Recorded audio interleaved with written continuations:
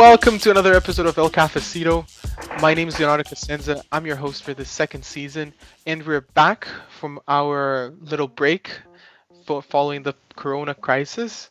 We had to stop our recordings for a bit because everything stopped in the university. We had to go back to our homes. I'm in Rio right now. Everyone is in lockdown. Everyone is in their social isolation, and we had to stop for a bit. But now we're back. We're doing it remotely for the first time. Let's see how that's gonna go. But before I introduce our topic, I'll just introduce our guests, please. Anna. Hey everyone, it's Anna, and I'm actually in my bed right now. Oh, hola, hello, Cubo. My name is Raquel, and I'm not able to go home until further notice. Gilly. Buenas tardes, hermanos. I just wanted to say that the president of Brazil is a genocidal fascist. And we're going to talk about this soon. So this episode is about the Corona crisis in Latin America. We're going to try to make it really general, try to talk about different countries in Latin America. But I would like to start with Brazil because in Brazil, there's only two things that we talk about here. And I end up watching the mainstream TV almost every day. And it affects me emotionally sometimes. But I still keep on going because it's important.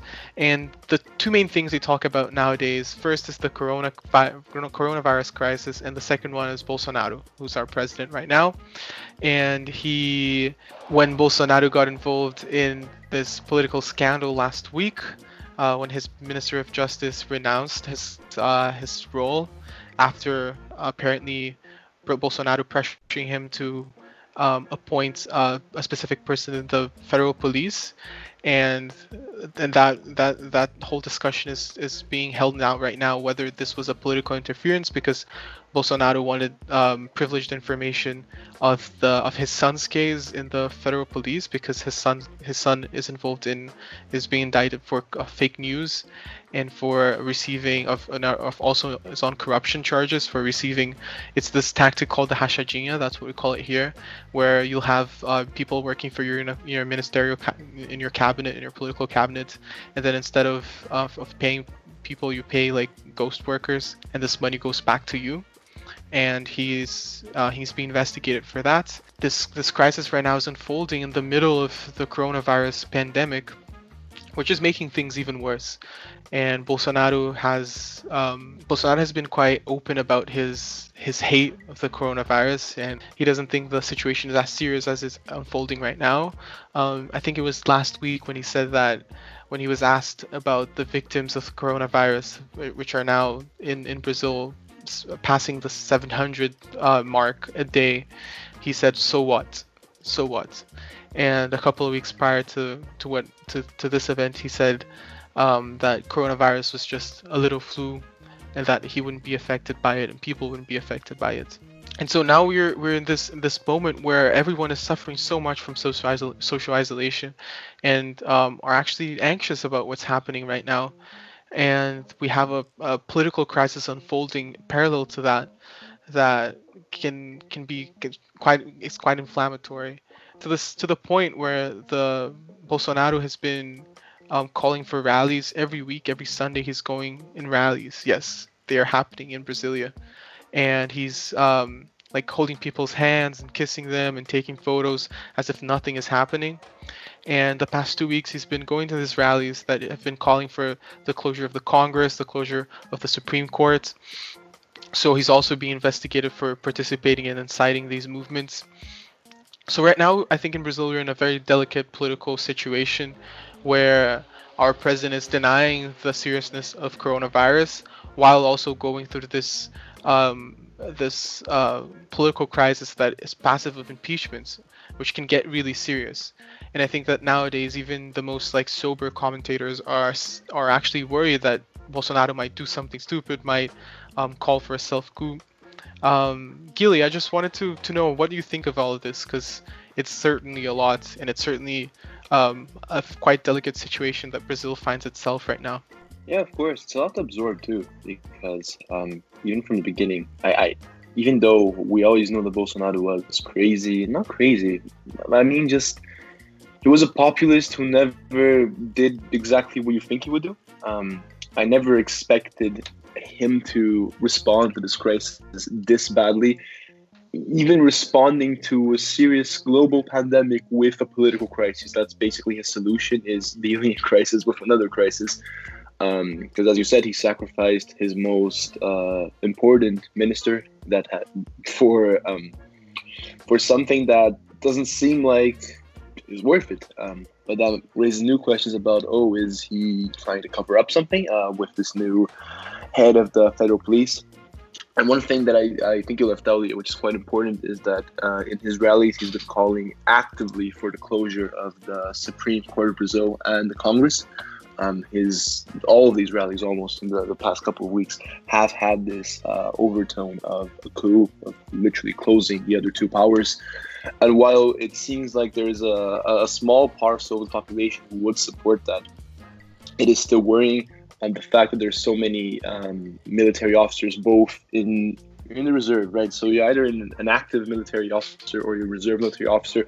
Bolsonaro's government has both of these, both in the reserve and active officers, both serving important positions in his government, either as ministers or secretaries. So the fact that the military is so involved with his government, and he constantly uses the military as a point as clutch in a way. So in the rally, he did say that the Supreme Court said that the Supreme Court better not defy his decisions anymore, because he will not take it anymore. And he said, and I quote, "The military is on the side of the people." So it is worrying. These statements are definitely much more than I ever expected would happen. But again, it's not like he ever hid any of this. In the election campaign of 2018, he would always say stuff like that. He said that, and I quote, "It will only take a soldier and a corporal to close the Supreme Court." During the elections, he said that, and he was voted into office anyways. So while this is extreme, you can't say that this is new, and you can't say that he hid this all the time. It was right there, and people voted on him anyways. And that makes me really sad that we're right now talking a lot about like this political crisis while the corona is spreading so fast in Brazil. And I'm looking right now at this graph that shows like the logarithmic increase of the number of cases in Latin America, and the line in Brazil is just so above the other countries. Of course, Brazil has more people than the other Latin American countries, but it's going so steadily, so fast that right now, in the moment of this recording, Brazil has registered more than 120,000 cases and around 9,000 deaths. The second ranking countries in number of cases is Peru with about 55,000, and after that Ecuador with about 32,000.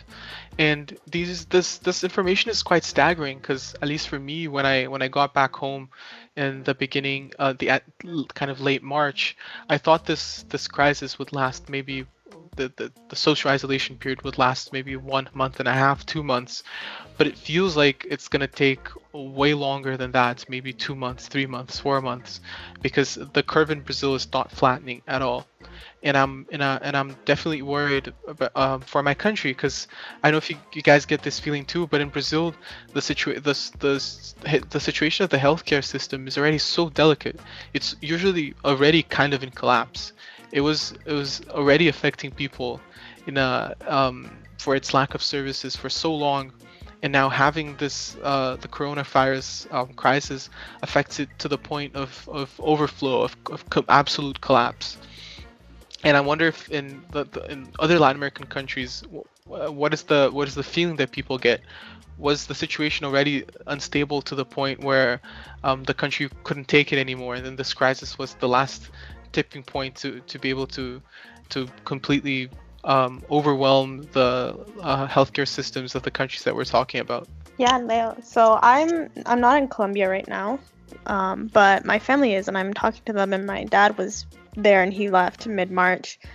So what I see, yes, it's similar to the Brazilian context, because what's happening in Colombia is that a vast majority of people rely on the informal labor market, right? And Colombia's a very stratified country. So those who have access to private medical care, they're doing fine right now. But the public infrastructure is not as strong as it could be. It is better than in some places, but it's not great. And that is what's falling through the cracks right now. I just read an article about a small fishing community whose like ICU essentially is like completely full. They're fighting to get resources, like kind of what's happening everywhere. Like doctors, nurses aren't getting the resources that are required. There's like long wait lines for public testing for coronavirus. So that's kind of what's happening now. And what I noticed is the people who have funds, they're able to get their tests, within an hour. But if you have to go through the public route, it can take so long, and you have to be like exposed to more people waiting in line. Yeah, and that's kind of the problem happening in Colombia, especially between the rural and the urban. And indigenous communities are actually quite scared, and they keep asking for more resources. They're not getting help.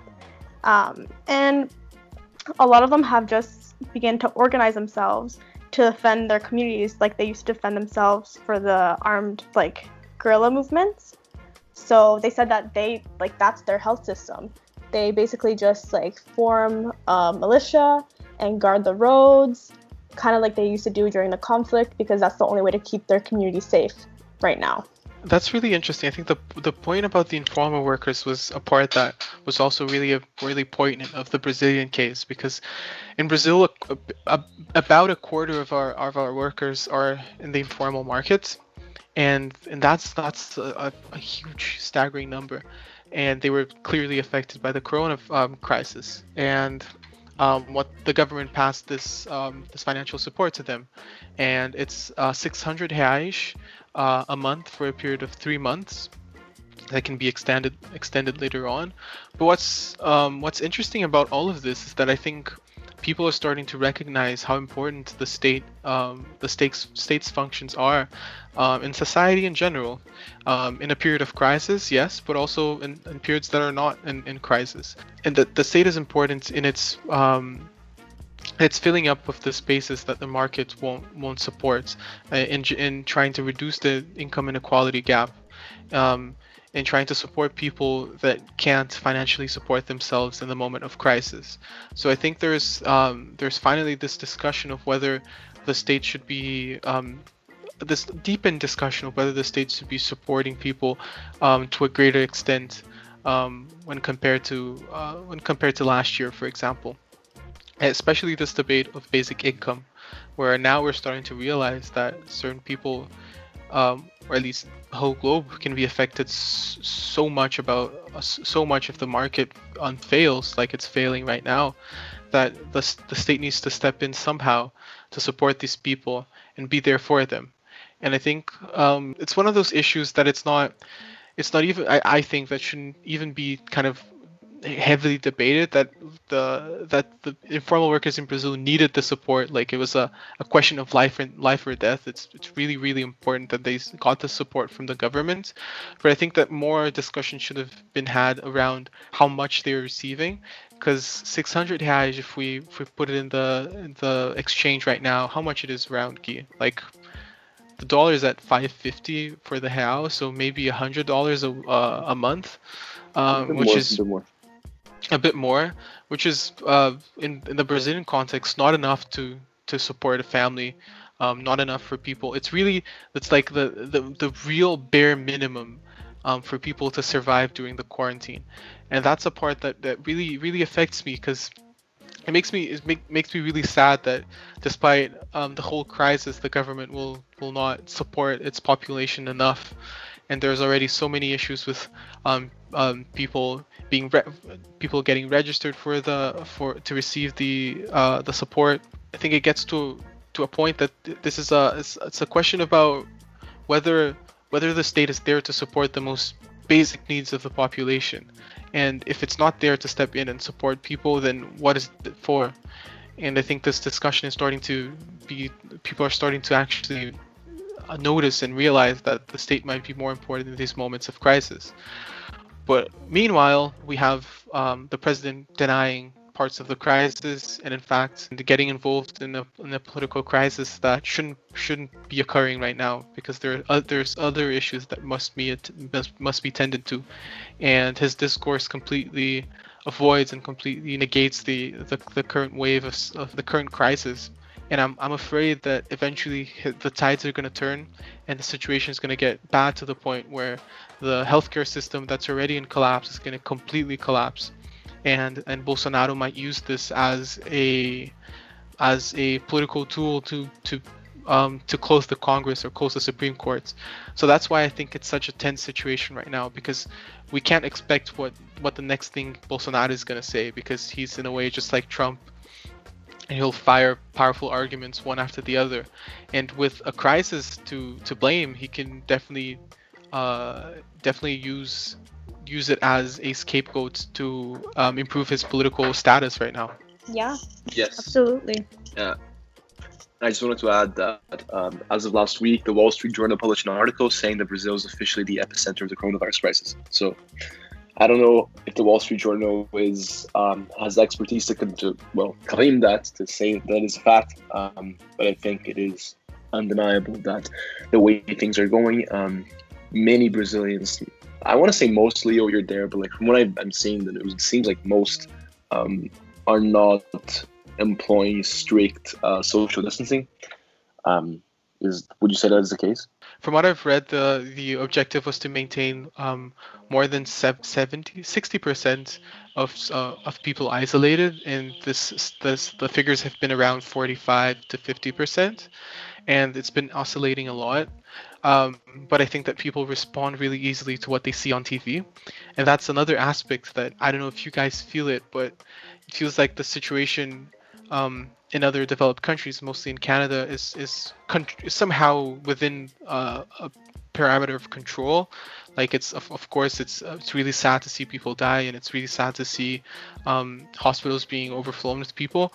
But there's this. It feels like the country is holding itself together, and it's still able to control aspects of the crisis. While I get this feeling when I watch the news here in Brazil that things are going completely out of control. That really the state is involved in its own issues, in its own political crisis, and while the healthcare system collapses and things are going astray.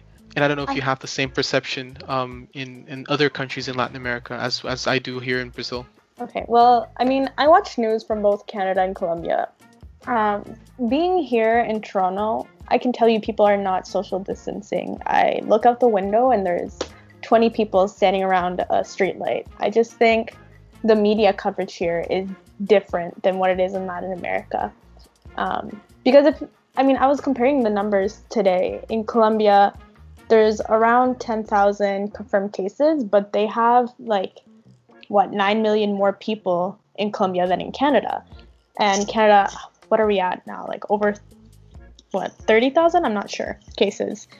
So I think what's happening in Canada compared to Latin America is that there's like a facade that things are in control, but they're really not. There's still peaks coming up. Like different pockets of the country are opening, some aren't. There is a lot of conflicts, but it's kind of the issue is in Canada. People fight about these conflicts, but there's not mobilization. Whereas I know in Colombia, for example, low-income neighborhoods and neighborhoods that are very informal are protesting and doing cacerolazos and things like that. So there's more coverage on these grassroots movements that are exposing the flaws of capitalism and everything in the country. Whereas in Canada, everything's kind of just pushed under the rug. Any problems that people have is just kind of on social media and that's it.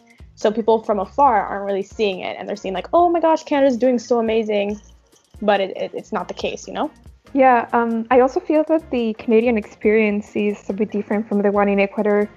A few weeks ago, we had a FaceTime call with all my family. Most of them are all over the world. And we were just comparing how's the situation in each of our cities. And so I'm from Quito. And for example, there's a curfew every day after 2 p.m. So they're not allowed to go outside unless you have a special ID or some kind of information that proves that you need to be outside. and there's only 1 day per week that you're allowed to use your car.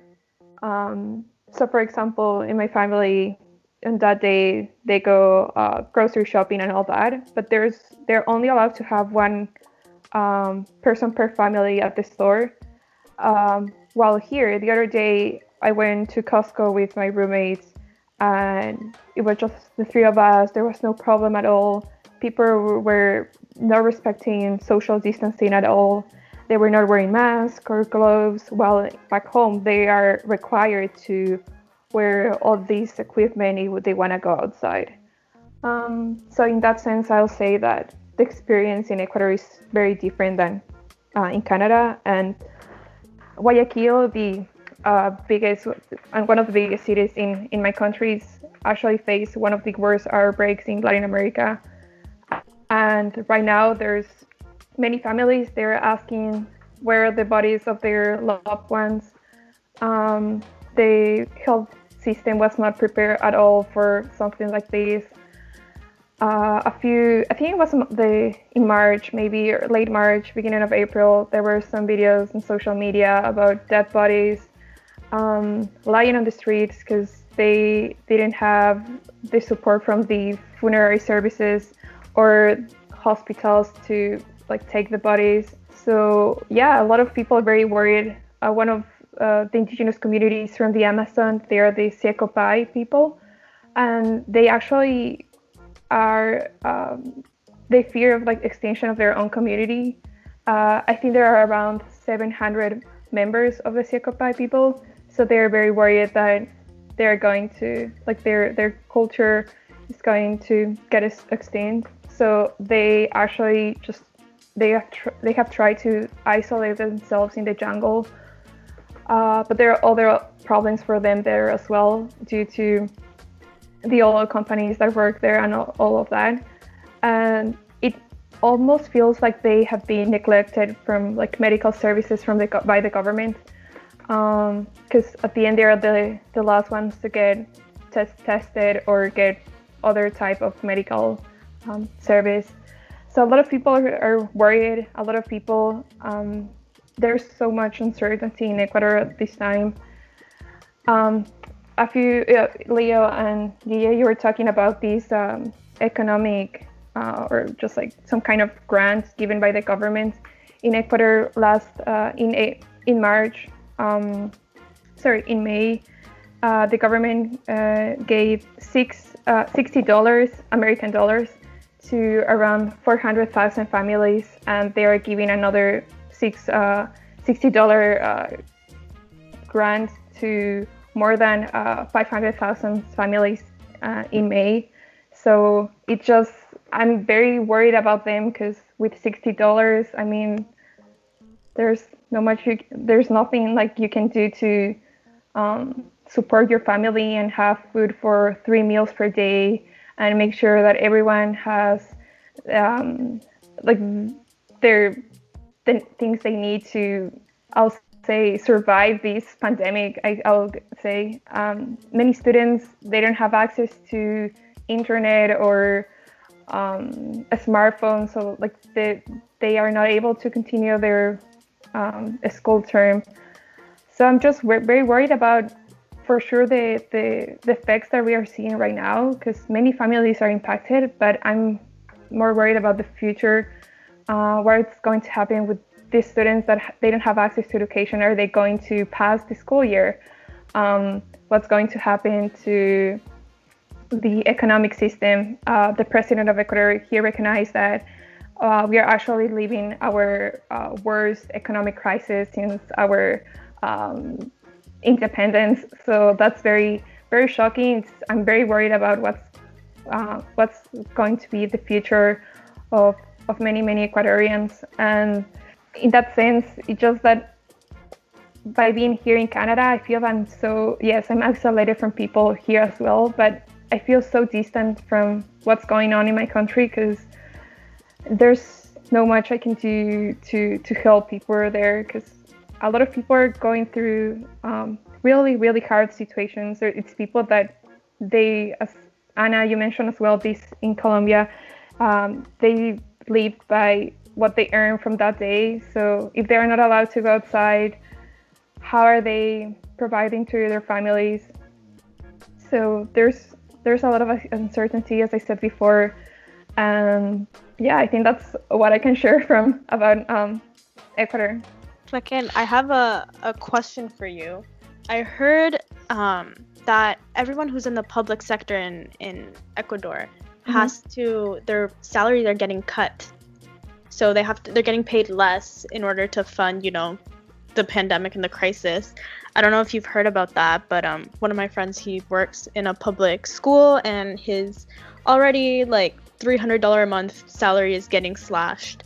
And I'm also wondering if you know about students, like I've heard some cases of Ecuadorian students here who are part of the Scholarship Institute, and they are stranded with no financial support. They haven't received any payments for the year. I don't know if you can speak to that, or if you've heard about what's going on in those situations in Ecuador. Sure.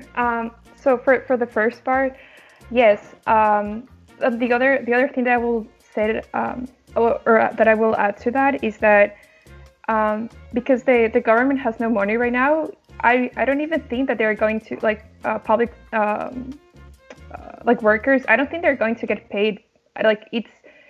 I'm not sure if they're going to get paid at the end of the month, because if the government has no money, there's no way they can pay them. So what usually happens in this type of situation is that they will get paid in like a month later or so.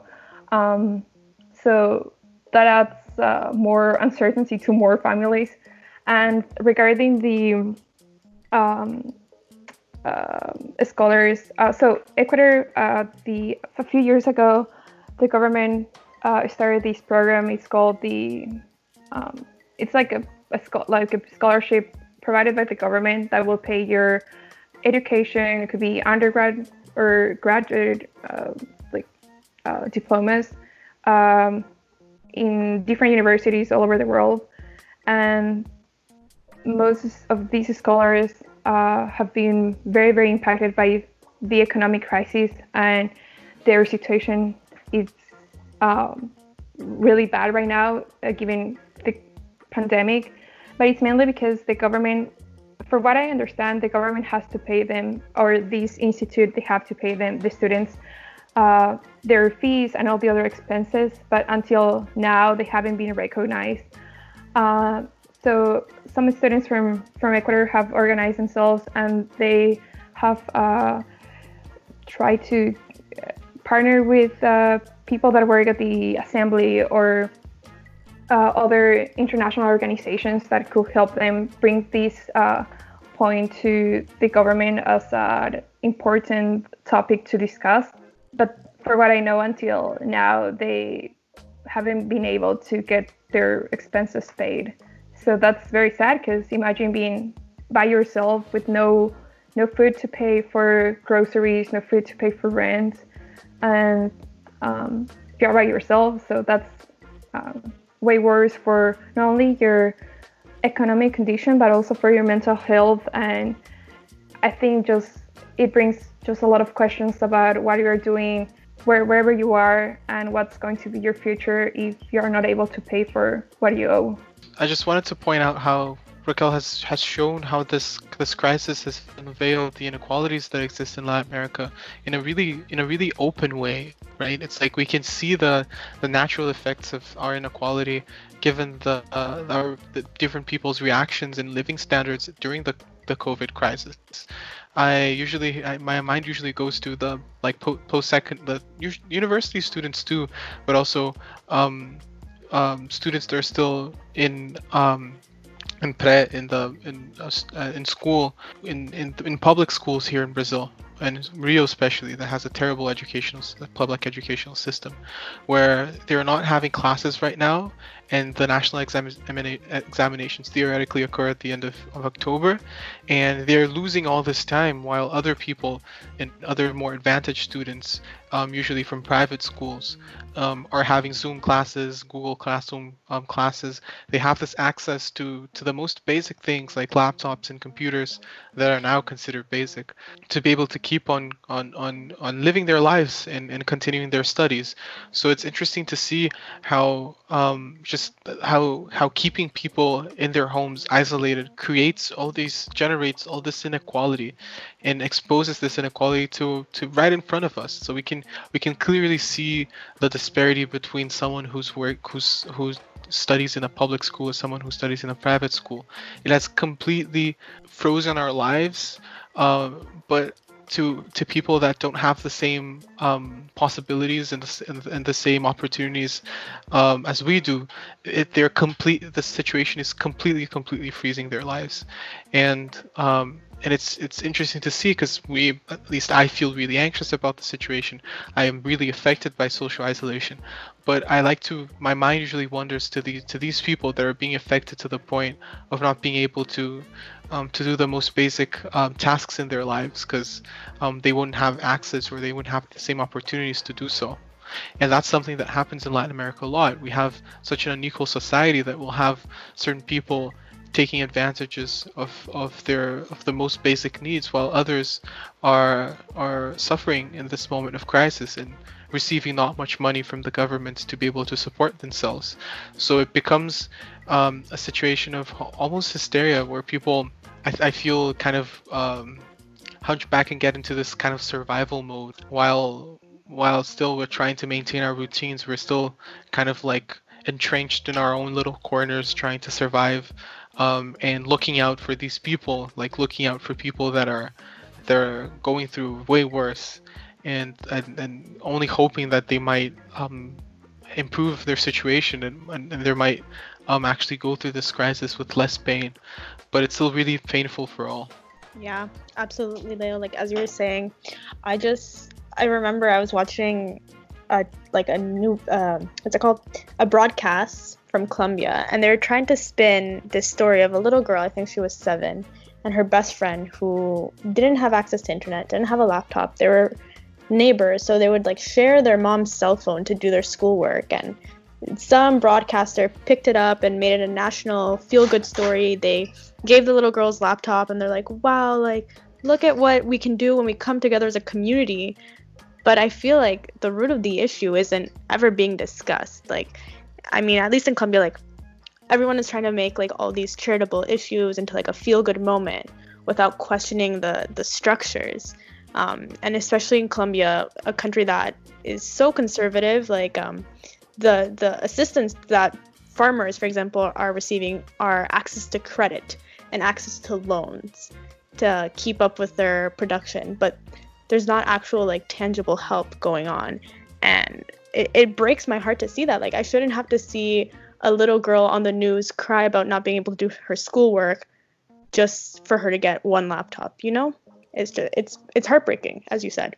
Yeah, and as you're saying, it's great that these girls got their laptops and everything, but as you said, there's a story behind that, and it's how the system has been working for many, many years, and how I think that the pandemic, as much as it has really negative effects, I think that it's important to start questioning the way we work, or what we call our normal life, and then question the system and what we can actually do to not only provide one laptop, but provide more laptops, or make sure that more public high schools have some kind of service for students that are not able, like they don't have a smartphone or a computer device for their own.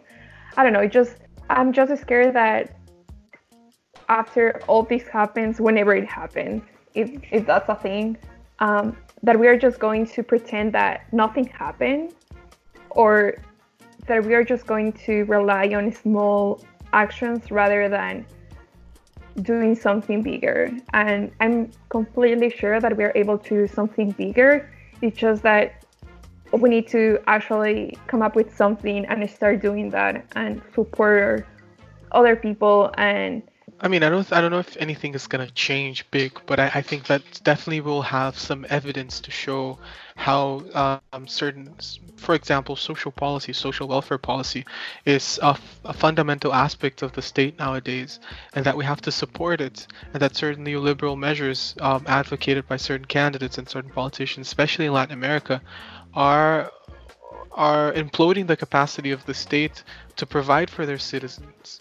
That movements such as the Bolivarian movement, the Buen Vivir movement in Ecuador, these different pink tide movements that we've already talked about here in the podcast, and that we should definitely have another opportunity to talk about them more, we're actually hitting on a point that is really important, that the state has to be there to provide certain services, and that especially in a moment of crisis, the state will be there and will be more prepared to be able to support the population, to be able to provide these services, which is a situation that we wouldn't encounter in a neoliberal state.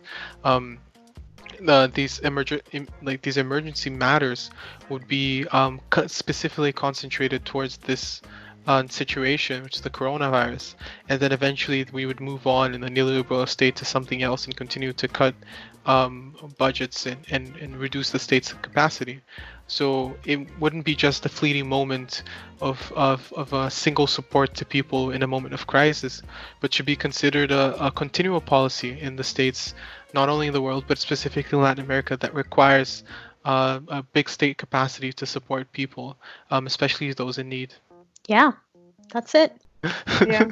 Like how? No, I agree with you, Are we supposed to follow Leo. up? Oh, hello. Guille, you've been very quiet, Guille. Do you have anything to Yeah. say? Oh yeah, but I don't know how to follow that up.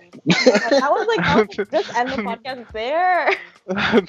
I can definitely, yeah. Well, if you have any final comments, and then we can head off towards the ending. It's fine. I mean, we can end with like, if you want though, just like saying something that we just started, like a new hobby or something like that, just like to bring some light at the end of the tunnel, I'll say. Oh, you want to bring some light? Okay. Yeah. I'll start. I am back to my Spanish classes, and I promise that by the end of the year, I'll be able to hold a really good Spanish conversation in Spanish with all of you guys, because that's something Ooh. I'm ashamed of, that I'm taking Latin American studies, and I don't have a perfect Spanish, so I'm gonna get there. So that's my current hobby, improving my Spanish. I love it. Amazing. Yeah. What about you guys? I've taken up baking again, which is so cliche. But I used to bake when I was younger, and then I've been trying out new recipes, so that's kind of what I've been doing. That's good though. Food is always a good option. In my case, so I have two projects. The first one is, so I think it was maybe since last summer I just started collecting a bunch of books, and then in September I attended what's the name of these, a book sale, and I got at least 15 books. So I'm just trying to go over them, and I want to finish, I'll say maybe all of them by the end of the summer. And the other one is I want to improve my ukulele skills, because Leo, I still have your ukulele. So I've been trying to learn. I've been trying to learn new songs, and it's just a nice way to practice and do something different than reading articles and using my computer to watch Netflix or staying on like social media. Yeah. So I've been reading a lot. It's been very interesting. Been reading a lot of very interesting books. Some about Latin America as well. That's my main thing I'm doing right now, and I'm also starting a new project which I can't reveal right now, but I'll be happy to talk about it once I can do that. So those are the two things I'm doing. Great. Ooh. One more thing, guys. So we have a surprise for all of you, and we are very, very happy to announce it pretty soon, hopefully. Not now. Not now for sure, but it just like we just wanted to bring that to the table, and just we hope you like the podcast, and stay tuned for this amazing and exciting project that is coming up. Okay, that leaves me with nothing else to say. I think that we had a good start, and we're gonna start with these new projects head on in the whole Corona situation, and we will keep ourselves feeling optimist and feeling like we can contribute something towards our community, and that's what we're going to do it. And for now, you all know that El Cafecito is available on Spotify and on iTunes and also on SoundCloud. I'd like to thank everyone that's here, and I'll see everyone next week. Next week we'll talk about something different, or might we not? Who knows? Bye, guys. Muchas gracias. Ciao. Bye. Oh.